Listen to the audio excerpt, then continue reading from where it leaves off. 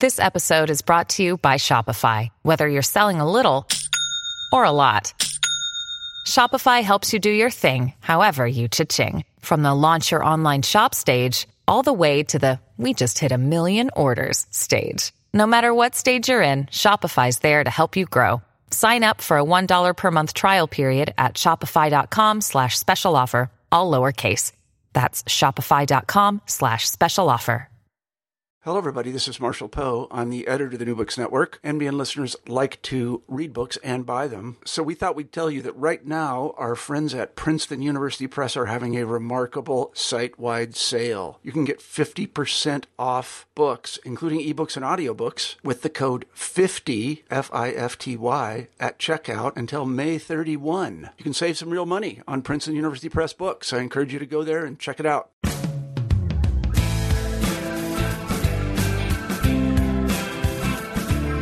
Welcome back to New Books in American Studies. I am the co-host of the channel, Lillian Barger. Today my conversation with Matthew Pell, Associate Professor of History at Augustana University. His book, The Making of a Working Class Religion, published by University of Illinois Press, is the topic of this show. Pell has given us a rich and deep study of working class religion in Detroit, beginning with the growth of industrialization in the 1910s. He examines the religious consciousness and attitudes towards work and the workplace in a diverse population of ethnic Catholic immigrants, African-American Protestants, and Southern-born white evangelicals that migrated to the city. Across religious affiliation, working-class religion featured emotional expressiveness, belief in supernatural forces, and held the sacred nature of work in the face of dehumanizing industrial conditions. Religion, as individual expression and a site of social solidarity, was in a dynamic relationship with the rise of labor unions across race, ethnic, and religious lines. Pell highlights the tensions between clergy, workers, industrialists, and union leaders in the meaning of work and religion and the practical application of social justice. The New Deal and the decline of unions replaced class-conscious religion with a race-conscious religious culture. Here's my conversation with Matthew Pell. Now let me introduce you to the author, Matthew Pell. Matthew, welcome to the show. Thank you. Thanks for having me. Thank you for sharing our thoughts with our audience. Before we get into your book, tell us a little about yourself, your background, and how you came to write The Making of Working Class Religion. Okay. Well, in terms of where I'm at right now, I'm an associate professor of history at Augustana University in Sioux Falls, South Dakota. In all of the small world circumstances, I actually grew up in Sioux Falls, which has very little higher education. Augustana is pretty much the only game in town. And I left when I was 18, thinking I would become a filmmaker, and went to film school for a while and lived here and there. I lived for a while in the West, in Montana, and then in Minneapolis.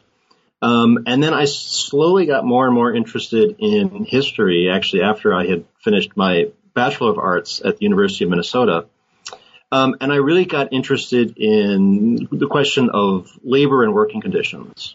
And I just became really interested in, I guess what I was really interested in was the fact that I had never really been taught that much, that work and labor had a history, that it came from someplace, and that there might be reasons that people's working experiences were the way they were. It's very naive to say retrospectively, but at the time it kind of hit me as kind of the force of a revelation, and I wanted to know more about it.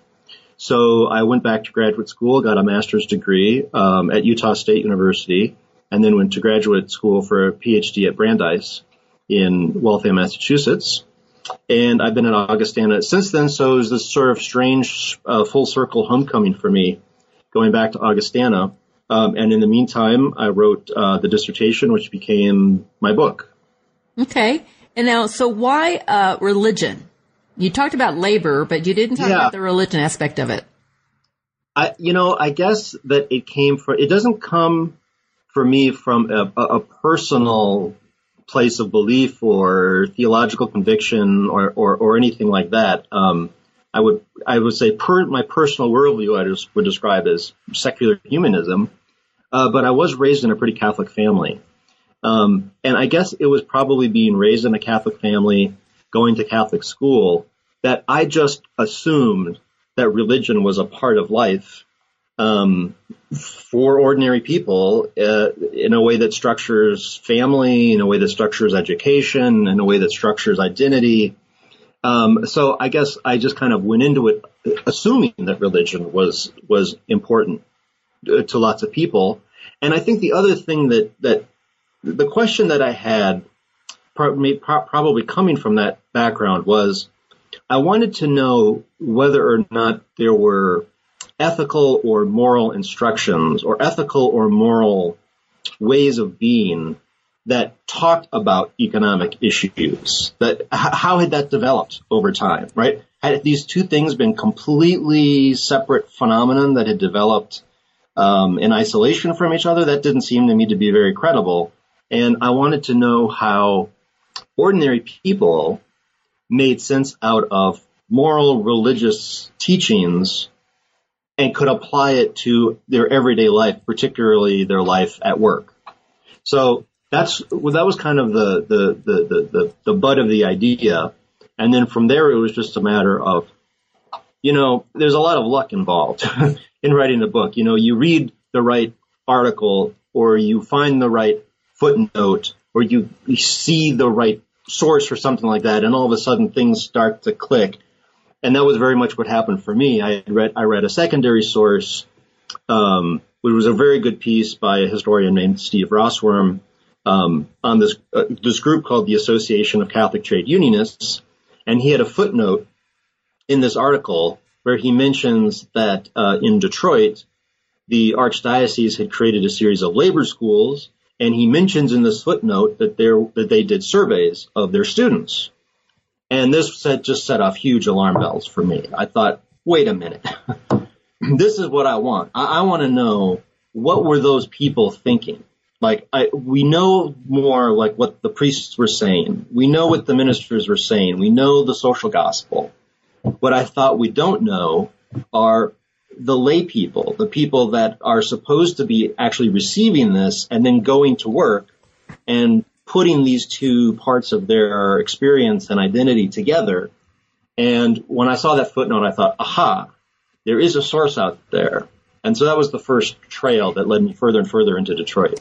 Yes, and that's the next question why Detroit? You picked Detroit, and actually the Detroit that you portray is a very vibrant place, not much like what we think about Detroit today.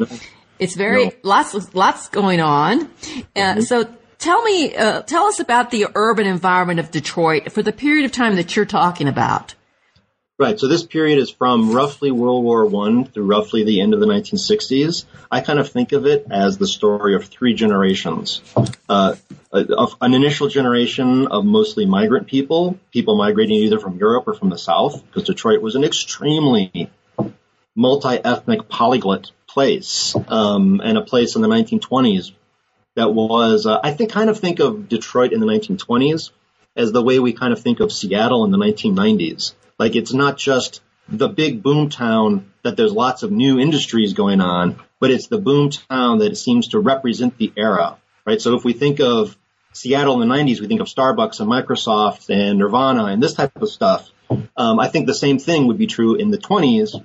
Detroit was kind of the center both of a lot of economic activity and a lot of urban growth, and also kind of the center of the imagination because of the Ford assembly line and the creation of this sort of mass consumerism that was coming out of Detroit. And it was a place that drew lots and lots of people. This was one of the things that most surprised me. It was just how very diverse the city was and how overwhelmingly Catholic it was. I really didn't know that Detroit was as much of a Catholic epicenter as it was until I started doing this research. I didn't know that either. It's interesting because you also have the working class that you describe is made up of a lot of Catholics, African Americans who tend to be Protestants, or some other sect that's not Catholic, and Southern-born evangelicals who migrated to Detroit to work in these factories. And we're mostly talking about seems like you were talking mostly about the auto industry and all the manufacturing that surrounded the auto plants. Right. And so this was a huge period of growth for the automobile industry. So they needed a lot of labor. So people are coming in to do this. Yeah, that's exactly right. And it's one of the figures that I remember. I didn't find this myself. This was in a secondary source. Mentioned that through the 20s through the 40s, something like 80% of all of Detroit's economic activity wasn't all concentrated in the big factories. It's the dozens and dozens and dozens of subsidiary companies, glass factories, steel factories, places that make a certain kind of screw or a certain kind of glass or a certain kind of rubber or something like this that then get put into the supply chain. So it was everything from what we think of as probably the stereotypical big factory Detroit, like Henry Ford's River Rouge plant, which in World War II could have 90,000 people working in it, all the way down to more mid-sized factories, down to the dozens and dozens and dozens of supply chain businesses that were kind of spread throughout the city. So what kind of environments were these industries, these factories? Well, from what I can tell, the refrain that I saw over and over again was that Detroit was a very unlovely place. Everybody kind of complains about how ugly it is. They're drawn. It's described as a city that is just running on the chasing of profit, and people go there because of that energy. That there's a certain kind of energy that people have when they're being very industrious and they're trying to make a way for themselves. But it seemed fairly denuded of a lot of the kind of urban beautification that other cities talk about. So this raised an interesting paradox for me because, of course, I'm talking about religion and spirituality, and I'm talking about people that are building religious environments in a place that they're all otherwise describing as being pretty uninspiring. So it seems like the churches maybe, or the rituals in the churches, were sort of the only artistic or creative or expressive spaces. Mm-hmm. I don't know if they were the only ones, but I think that they were. The thing about the religion that at least that I make this argument in the book, it was able to both give people meaning in their new place and keep them connected to their old place. So whether they're coming from Alabama or from Poland or from Mexico, religion was both a kind of a link of continuity to the past, but it was also something that was being recreated in the city, in relationship to these other religions and these other people and this working environment. So I think it kind of has a double significance because it gives you a sense of ritual and meaning and purpose in the factory, and it also gives you a sense of ritual and meaning and purpose in relationship to your ancestors and your family. Now, because you talk about connection to your ancestries, you're talking about the ethnic nature of the Catholicism and the religion. In other words, these were ethnic parishes. Mm-hmm. Italians, right? Although I would say the same thing about the Southerners. I mean, I think that the Southerners also are very much. They see what they're doing as Southern religion, very much so. Right. So, and what was interesting to me was the fact that these working class people took the initiative to build schools and churches and fraternal organizations, which is we usually associate that kind of institutional building as being an activity of the middle classes. Mm-hmm. Mm-hmm. And so and I thought that was really interesting. We don't think of working class people as being institutional building people. Right. Yeah, I think that was just the demographic reality. The city was a working class city. There was, I mean, to be sure, there was, particularly for like the 20s through the 60s, the period that I'm talking about, Detroit had a very prosperous middle class, largely mainline Protestant middle class. And they certainly were institution builders. They built lots of the old historic churches that are still there in downtown Detroit, like Central Methodist or St. John's Episcopal, these kind of very impressive, stolid downtown urban churches. So they were there. But if you were the Catholic Archbishop, or if you were a minister of African Americans that are a generation removed from sharecropping, you have no choice but to appeal to working class people and to convince working class people to support you, to support the organization. And yes, I do make the argument that I think it's very telling that these people choose to support these organizations, and not just to support them monetarily, but to support them with their time and their effort, filling all sorts of voluntary institutions and choirs and mission boards and mothers societies and et cetera, et cetera. So you talk about religion being a consciousness that can help create a sense of peoplehood. Mm-hmm. Can you talk a little bit about that? Most of these people sound like they're kind of displaced in some way. Mm-hmm. In other words, immigrants and people from the South who come up, they're sort of displaced. And So how does religion help them do that? Well, I'm glad that you raised that issue, because this is one of the terms that I was really kind of focused on while I was writing it. And so I think I'll explain it a little bit. This notion of religious consciousness, or religion as consciousness. One of the things that I was really aware of while I was writing this is that I did not want this to turn into the kind of book where religion is simply treated as either an institution or as a kind of cipher for something else. I wanted to talk about the way religion was experienced and lived, and that meant dealing with a kind of interiority within the laity itself. Now that's very difficult to do. I mean, it's up to the readers to determine whether I did that or not, but I realize that that's a very difficult thing to do, because, I mean, even if you're married to someone and you live with them, you don't always know what's going on in their head.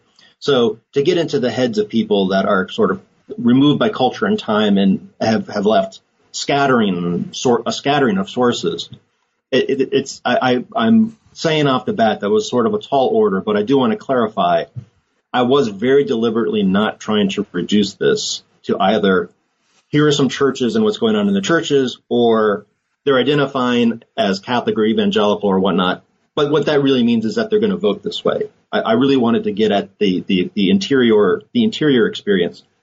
And part of that experience, I think, is the tension between defining yourself as an individual and defining meaning for your own life, and placing that within a larger community of believers. As I really think that the sense of community is really critical to these people. I think that they needed sources of what sociologists would call social capital. And I think that the social capital was really important in allowing these communities to sustain. So there's a kind of a balancing act that I think they're trying to strike between the religion as it operates for me as a person in my life, and also the way I can then express that in the form of a community.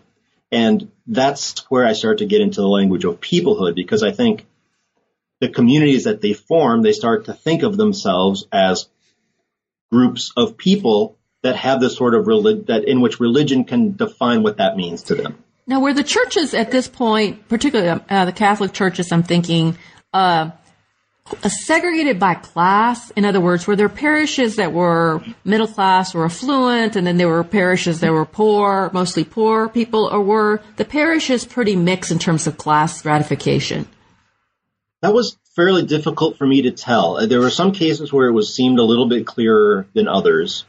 Certainly, if you were in a downtown parish like Holy Trinity, which becomes a major center of social work and activism because of its pastor, Father Clement Kern, or a place like St. Leo's, which was a downtown parish, which becomes the first sort of self-consciously integrated parish, those certainly are very working class congregations by the time affluent people start to move out of the center of the city.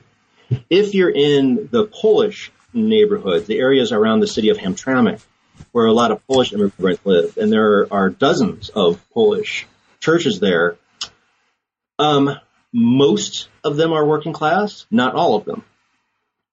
It's a tricky thing, because if you look at, and I've reproduced some of these photos in the book, there clearly seems like there's an aspiration for middle class respectability in a lot of these places. People dress really well. They act really seriously, you know. Even the African American churches that have a reputation for like emotional extravagance, like people still show up dressed really nicely, you know, and they think that they're behaving appropriately. So it is a very difficult question because there are these aspirations toward middle class identity, but it's clear that outside of this parameter, you wouldn't necessarily identify them as middle class. Right. So in other words, they could be working in the on the line, the factory line, production line during the week, which wasn't very glamorous, but on Sunday they pulled out their Sunday best. Right. Yeah, that does seem to have pretty much universally been the case.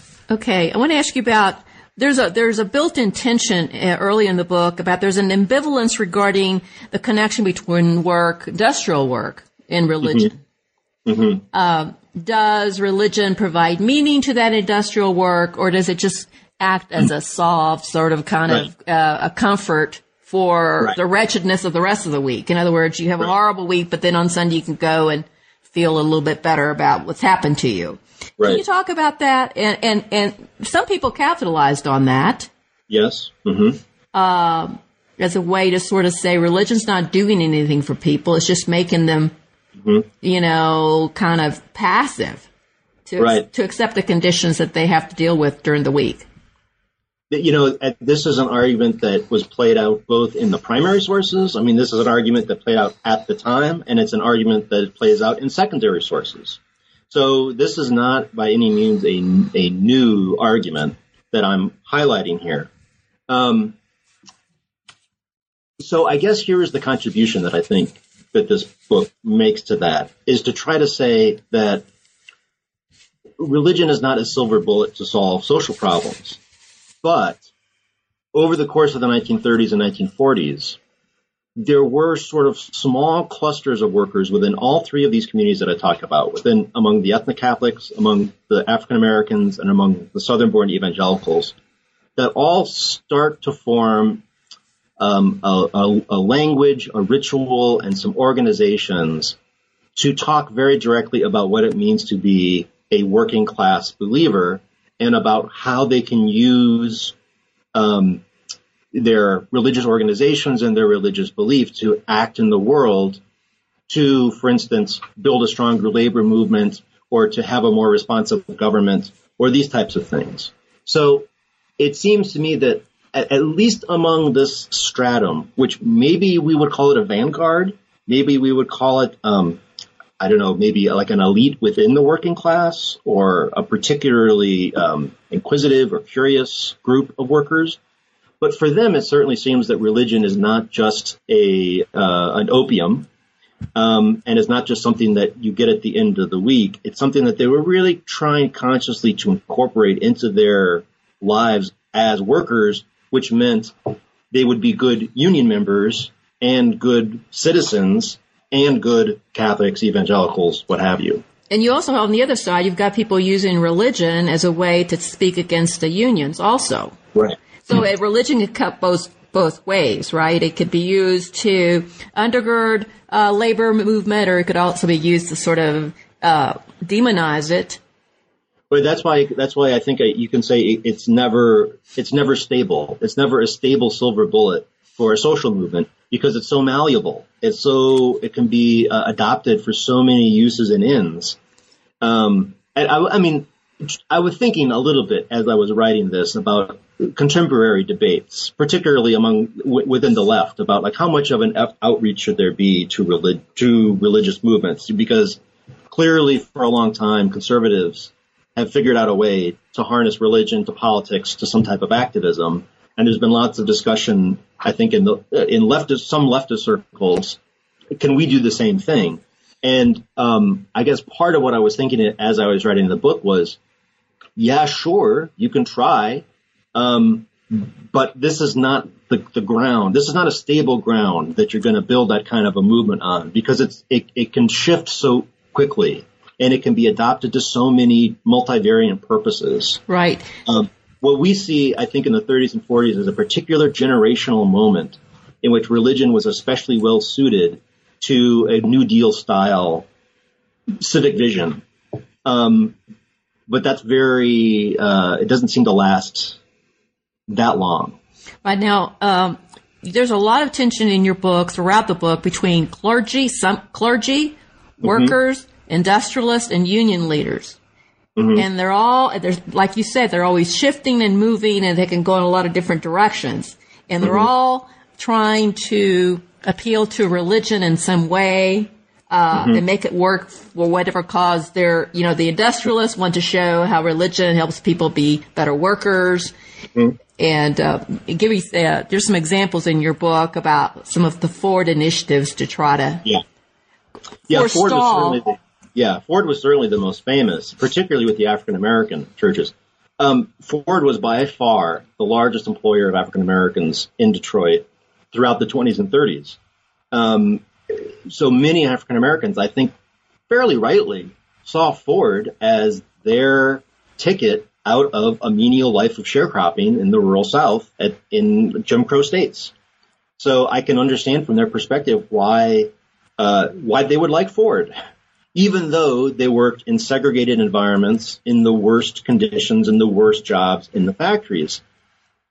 From what they were coming from, they were still making a lot more money than they were making in the South. And even just having cash money, I think from the world that a lot of them came from, was a kind of freedom and liberation that I think they hadn't had before. But what it meant was that Ford became the largest benefactor of select African American churches, which then wound up working as almost employment agencies.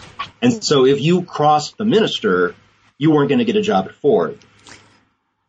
And part of what Ford was thinking is, well, this is a way to forestall any unionization efforts among the African American workers, because they won't go against the minister, and the minister will tell me who's a reliable worker and who isn't.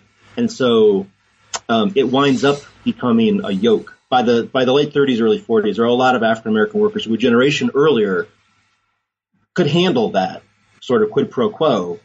And by the time that the UAW, the United Auto Workers, is starting to really gather momentum, and these people have lived through a generation worth of horrible depression conditions in Detroit, really abominable conditions, they were less willing to tolerate that.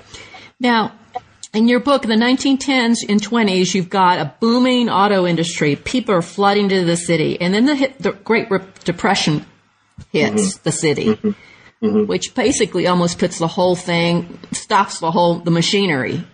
Yeah. Mm-hmm. And this has got to be a critical point in how people look at work and how they look at religion and the relationship to work, because what they thought was going to be a stable economic base all of a sudden becomes very unstable. Can you talk a little bit about what the reality of the depression on Detroit and the workers? I mean, from every source that I could saw, it was pretty awful. Detroit had, through over the first 4 to 5 years of the Depression, something like 50% unemployment. I mean, the national unemployment high in 1932 is 25%. In Detroit, it's 50%. And if you're an African-American man, it's 80%. 80% unemployment. And they're living in, particularly the African-Americans, are living in deeply segregated housing, which report after report after report, most of this comes through the papers of the Detroit Urban League, which I looked at, were just not fit for human habitation. I mean, they were just tinderboxes of disease, rat-infested, entire neighborhoods of people from the city were saying should just be condemned and destroyed. And you've got tens of thousands of people living there paying slumlord rents. You know, they're paying more than better housing in other neighborhoods because they can't move. So for African Americans, it was pretty bad. And you have letters from the Urban League, actually even before the stock market collapses, telling people in the South, don't come here. The labor market is too saturated. We can't find work for you. And then the bottom falls out and things become really bad.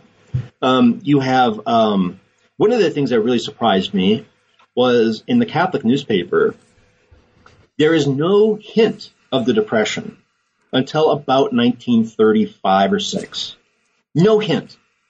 If you read, just reading the Catholic newspaper in Detroit, you would think that the most important issue was the moral corruptibility of Hollywood movies. That was the single greatest theme in the Catholic newspaper. And the single greatest sort of animating movement in official Catholic Detroit was this, what was called the Legion of Decency, getting Catholic patrons to sign pledge cards not to go to movies that were deemed immoral. That was pretty stunning, because especially if you look then at some of the parish level newspapers, there's one in particular at a parish called St. Rose of Lima, which was a very working class East Side parish. And you could start to get from that paper that parishioners were not paying. They were not tithing the way that they had before, because they did not have the money. And it was very notable. This was about 1931-32, which is the absolute nadir point in the Depression. And the pastor starts publishing notices in the local parish paper trying to shame the parishioners by saying, you have a moral duty to support your school and your parish. And then within a month, it ticks up, and you see the money coming in back into the parish. So people were willing to accept that. I mean, they were willing to hear that message, and they were willing to respond to it. But it is very noticeable. You look at the basic official paper of the parish. It's really not until about 1936, at which time, Roosevelt is in a second term at that point. The New Deal, the first New Deal is already come and gone. We're already moving into National Labor Relations Act territory. From a historical perspective, this is way after the ship has sailed. So there's lots of interesting official text and subtext that I think you can see here. Let's talk about Catholic Action and the Catholic Worker and how it interacted with the church hierarchy and the labor movement and the people. Can you talk about those two movements? Catholic Action was more of an official movement of the church, and the Catholic Worker was more of an independent thing. Right. One of the big arguments that I'd make in the book, and I feel that I can support this pretty well. I really do think that the turn toward Catholic support in Detroit for the United Auto Workers, for the New Deal, for unionization, even for strikes, which prior to this had been, the Catholic Church had said workers should be able to form a union, but strikes are dangerous. They're even starting to support strikes by the late 1930s. I think that they do that because they have pressure from the pews, because I think that there are enough ordinary Catholic working class people that are basically saying, look, we're joining the unions and we're going to go on strike. And we don't want to have this sort of existential split that we have to choose our Catholic heritage or our identity as work or our livelihoods. But if you force a split, we have to survive. We're going to be in this union, but we would like to bring Catholicism with us. And I think that the laity forced the issue. And I think that the church is largely responding to the laity. What you see, like in a lot of cities, are then a handful of priests emerge who become sort of the leading edge of the Catholic Action, the Catholic labor movement. They become the ones that say, okay, we need to found like an archdiocesan labor institute to create schools in our parishes to teach workers how to integrate Catholic principles with unionism. I think that they're doing that because a lot of Catholics are already trying to do that on their own, and the church feels, well, it's our job to instruct them. So they're already doing it, so we need to get involved here. Right. Let's give them some guidelines so they'll at least stay Catholic while they're doing it. Right. Yeah. So you've got this is in the 30s, the New Deal. Labor unions are getting more power because of the Depression. That was one of the things and the New Deal sort of supported. So Catholic people are joining labor unions, and they're affecting the labor unions from the inside. Can you? So then, but there's always in the back of everybody's mind, there seems to be this fear of communism. Mm-hmm. That these labor organizers and leaders are communists.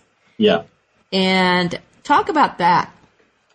It was certainly a bigger scare for instance, the Catholics than for the African American Protestants. But yes, absolutely. The Catholics had a long-standing fear of communism. The Pope famously condemned socialism decades earlier. The Catholic Church as an institution clearly saw communism as an existential threat to its very existence. I think the reason that they gave was because they said that communism assumes that humans are able of shaping the world according to their own destiny. And this is an act of ultimate hubris. This is an act of ultimate arrogance. And Catholic tradition is humility and obedience before God's law. So for a movement to actually actively remove religion from the equation, declare itself officially atheist, and then say man is at the center of everything, and human action can and will shape everything in the world, it was just it could not be reconciled to the Catholic worldview. And so they saw it as kind of the second coming of the Crusades in a way, the great infidel threat to Christendom. So this presents a real problem because there are communists in the UAW. Some of the leading, most effective unionists in the UAW are communists. There's no doubt about it. And even the ones that weren't communists, like the Reuther brothers, who become sort of the famous face of the UAW. Walter Reuther was an anti-communist, but spent time in the Soviet Union, worked in a car factory in Gorky in the Soviet Union, kind of admired what the Soviet Union had been able to do in industrializing in the 30s, and always identified as kind of a socialist. So the Catholic options are identify with communists in the labor movement. No. Denounce the labor movement. Well, you can't really do that either. So they have to find a third path that can accommodate labor unionism and can accommodate a measure of social justice-y type stuff, but not accommodate communism. So that's where a lot of the intellectual energy is at this time. And it's where, again, a lot of this is coming from lay people. Lay people themselves are saying, we don't want to be communists. We don't want a communist-led union. We want a Christian UAW. And I guess what that means to them is a UAW that advocates for a living wage that supports a family. I think that's the key to it. So they're turning to other arguments, and this is sort of, I guess, where the Catholic Worker comes in, or Catholic Action comes in, providing an apologetic, I would say, for the Christian faith that still supports unionism. Right. I think the Catholic Worker was more peripheral to what was going. The Catholic Worker was almost a kind of boutique movement, I think, in Detroit.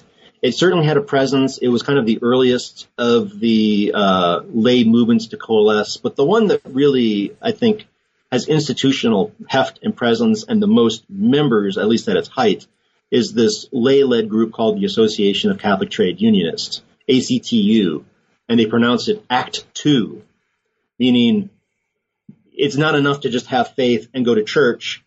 If you're really a Catholic, you need to act in the world. So your main way of acting is to bring Christianity into the UAW.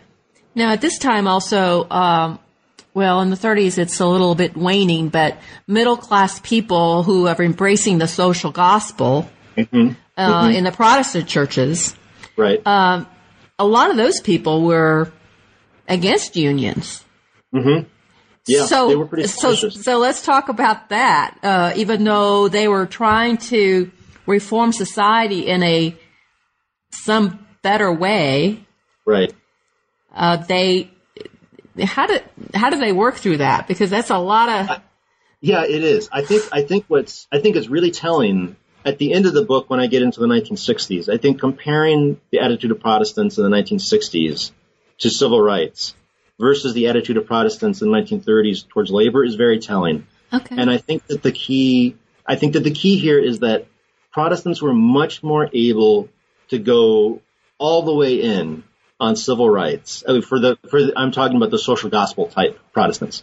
They were able to go all in on civil rights, I think, because they saw it as a clear moral evil and one that affected individuals, whereas labor unionism dealt in collectives. As long as the civil rights didn't go into black power.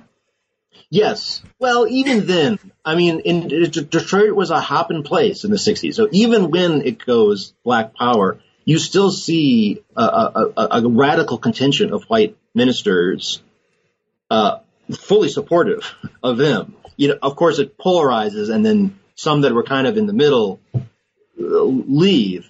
But I think there's just a totally different tone to this in the 60s.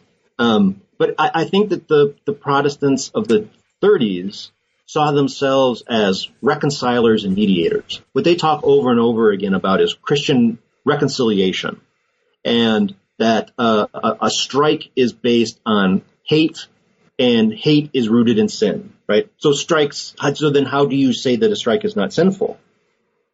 Well, obviously unions need to strike if they're going to have any bargaining leverage. So the Protestants, the mainline Protestants in the 30s and 40s, they can't quite square that. Now, the one exception that I will mention this person who becomes a major player in the middle part of my book is the Southern Presbyterian named Claude Williams. And there's been a little bit written, Eric Gelman and Jared Roll, who are a couple of great historians, they've written about Claude Williams recently too. Williams is the exception that proves the rule. Williams is was born a Southern fundamentalist.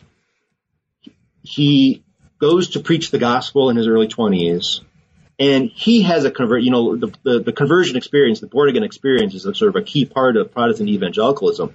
Williams describes his born-again experience as a moment in which angels break out of the heavens and come upon him and show him that the true nature of sin is economic exploitation and racism. So his conversion is really to political radicalism. And he is a genuine radical. He is, for a one time, a member of the Communist Party. He is organizing interracial unions. He nearly gets lynched many times in the South before coming to Detroit in World War II. He has no problem with the striking, with the labor movement, with the whole thing. He has a whole series of rituals that actually take traditional Protestant hymns and rituals and sort of rewrites it to be almost kind of Popular Front pseudo-communist hymns, basically, to organize his group. But I think the fact that he is so singular, it shows you how little support that he had. And the Detroit churches drop him like a hot potato as soon as the war is done. There's another person who's sort of his antithesis is Norris. Yes, right. Talk about Norris, because I think he's an interesting character, and I think he represents a particular type of thinking that's the opposite of advocating for labor unions, and how deep he was in with industrialists. This is J. Frank Norris. His nickname was the Texas Tornado. He was from Fort Worth, Texas. Styled himself, I think a good way to think of him is Norris is kind of the forerunner of what we might think of today as the modern independent megachurch builder. He was kind of a megachurch builder before there were megachurches, in the sense that he did not want to be beholden or belonging to any of the Protestant associations that most groups were affiliated with, which for him would probably have been the Southern Baptist Convention. But he did not want to be beholden to the Southern Baptist Convention. He wanted to be the CEO and king of his own little evangelical empire. And when he notices tens of thousands of white Southerners moving from the South to Detroit in the mid-1930s, he sees an opportunity. So he winds up forming a double pastorate. He keeps his church in Fort Worth, Texas, but he opens a new church, or kind of takes over a rundown church in Detroit called Temple Baptist Church in 1935. He has radio broadcasts, he has newspapers, he has outreach, and his church becomes a colony, basically. A colony of displaced Southern white evangelical Southerners, mostly from Kentucky, that want an anti-union, anti-government, literalist fundamentalist message. And Norris and Williams become bitter decades-long enemies. Yeah, that little scenario.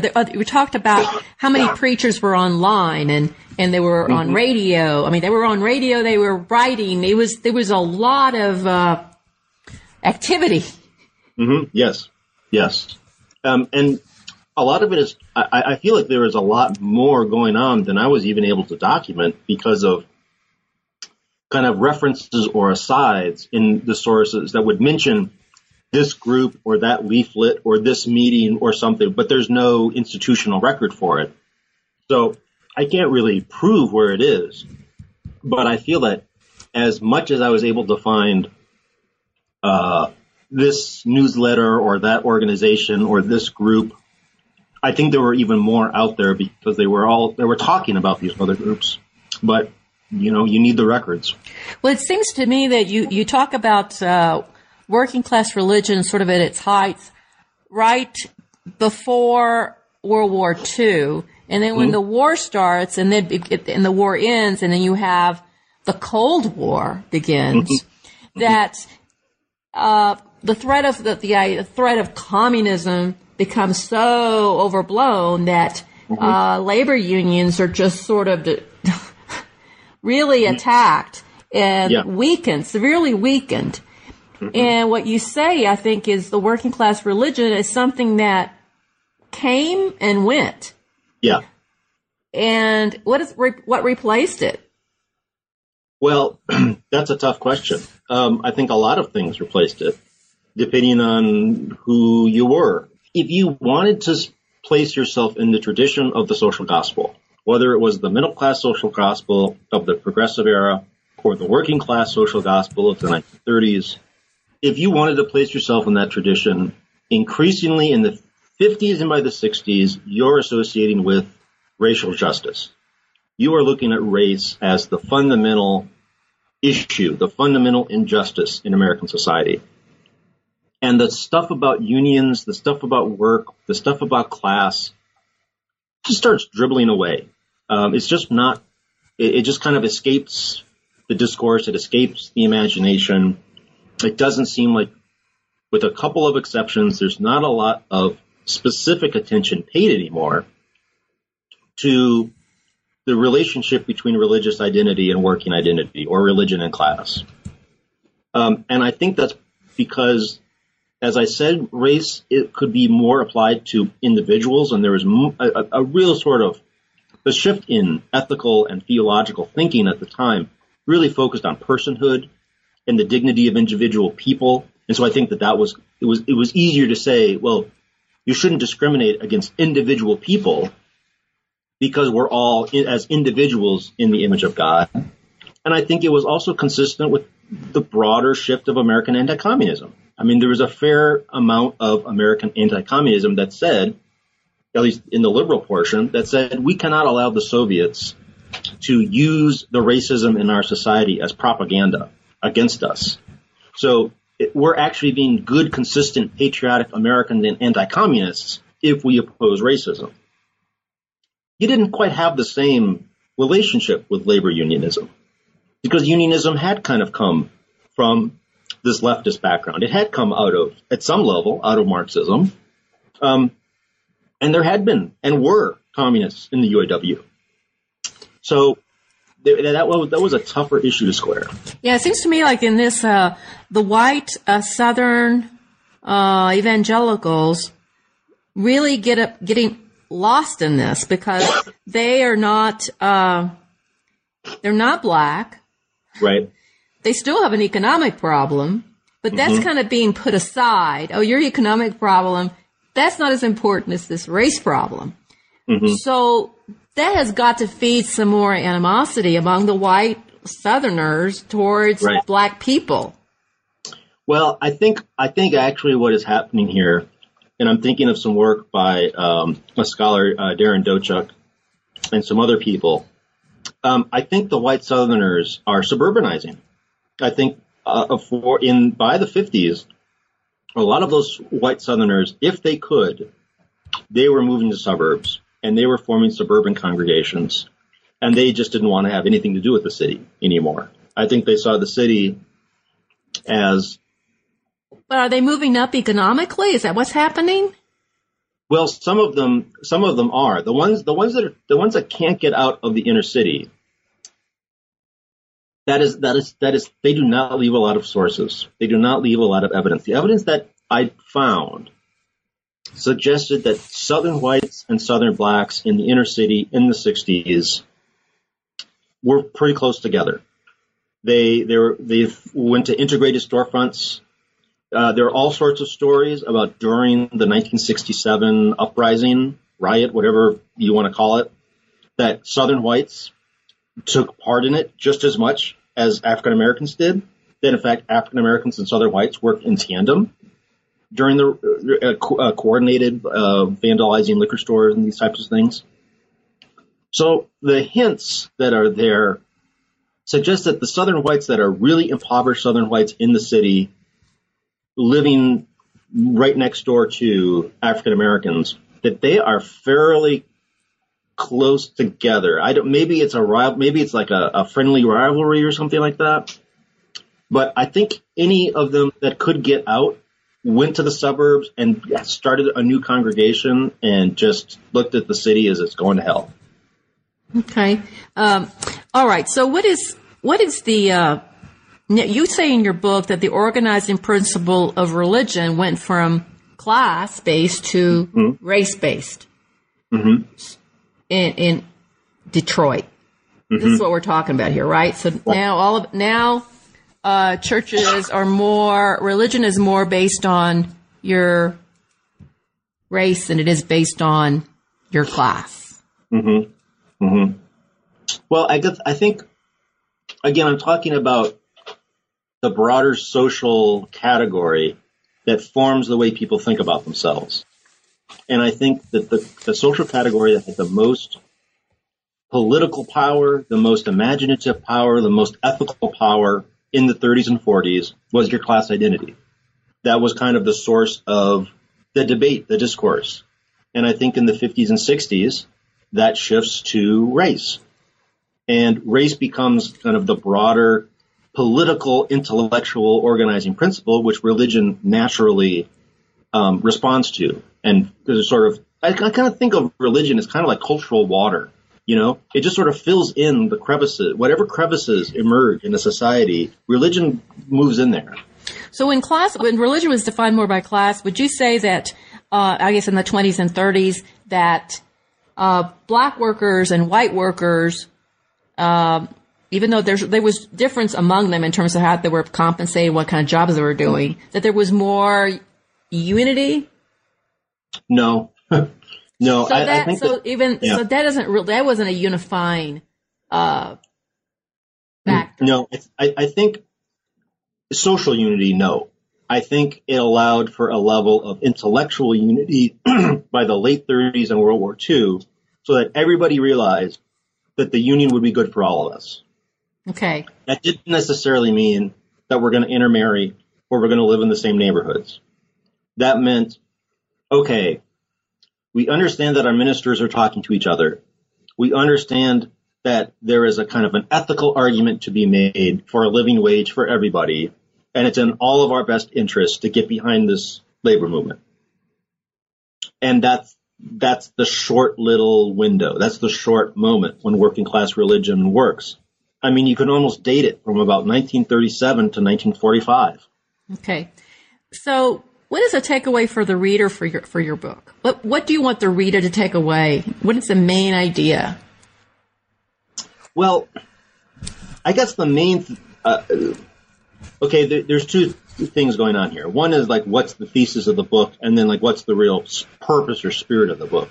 And I guess kind of the purpose and spirit of the book is I just want the reader to think about 20th century American history, particularly 20th century urban history, and realize that lived religion cannot just be excised from that. And I think that there is too much 20th century history, labor history, political history, and urban history that either says, well, there were some churches there and they had this sort of institutional function, or, well, there was some religion, but what that really meant is that they were voting this way or that way. And what I want to say is, no, that doesn't actually adequately get at what religion was doing for people, the way religion was actually animating these other things that you're talking about. You're missing the experience of the people themselves, that they did not discount these experiences the way I think a lot of scholars do. And so that's kind of the main take. Yeah, the idea that you can take religion and kind of set it aside. Right. And part of it is, I think, many scholars, not all, but are uncomfortable with dealing with religion because the language of religion, they're not familiar with the language, they're not familiar with the experiences. Maybe they've never had any of these experiences themselves. So they see it as sort of strange and sort of otherworldly and not their human experiences.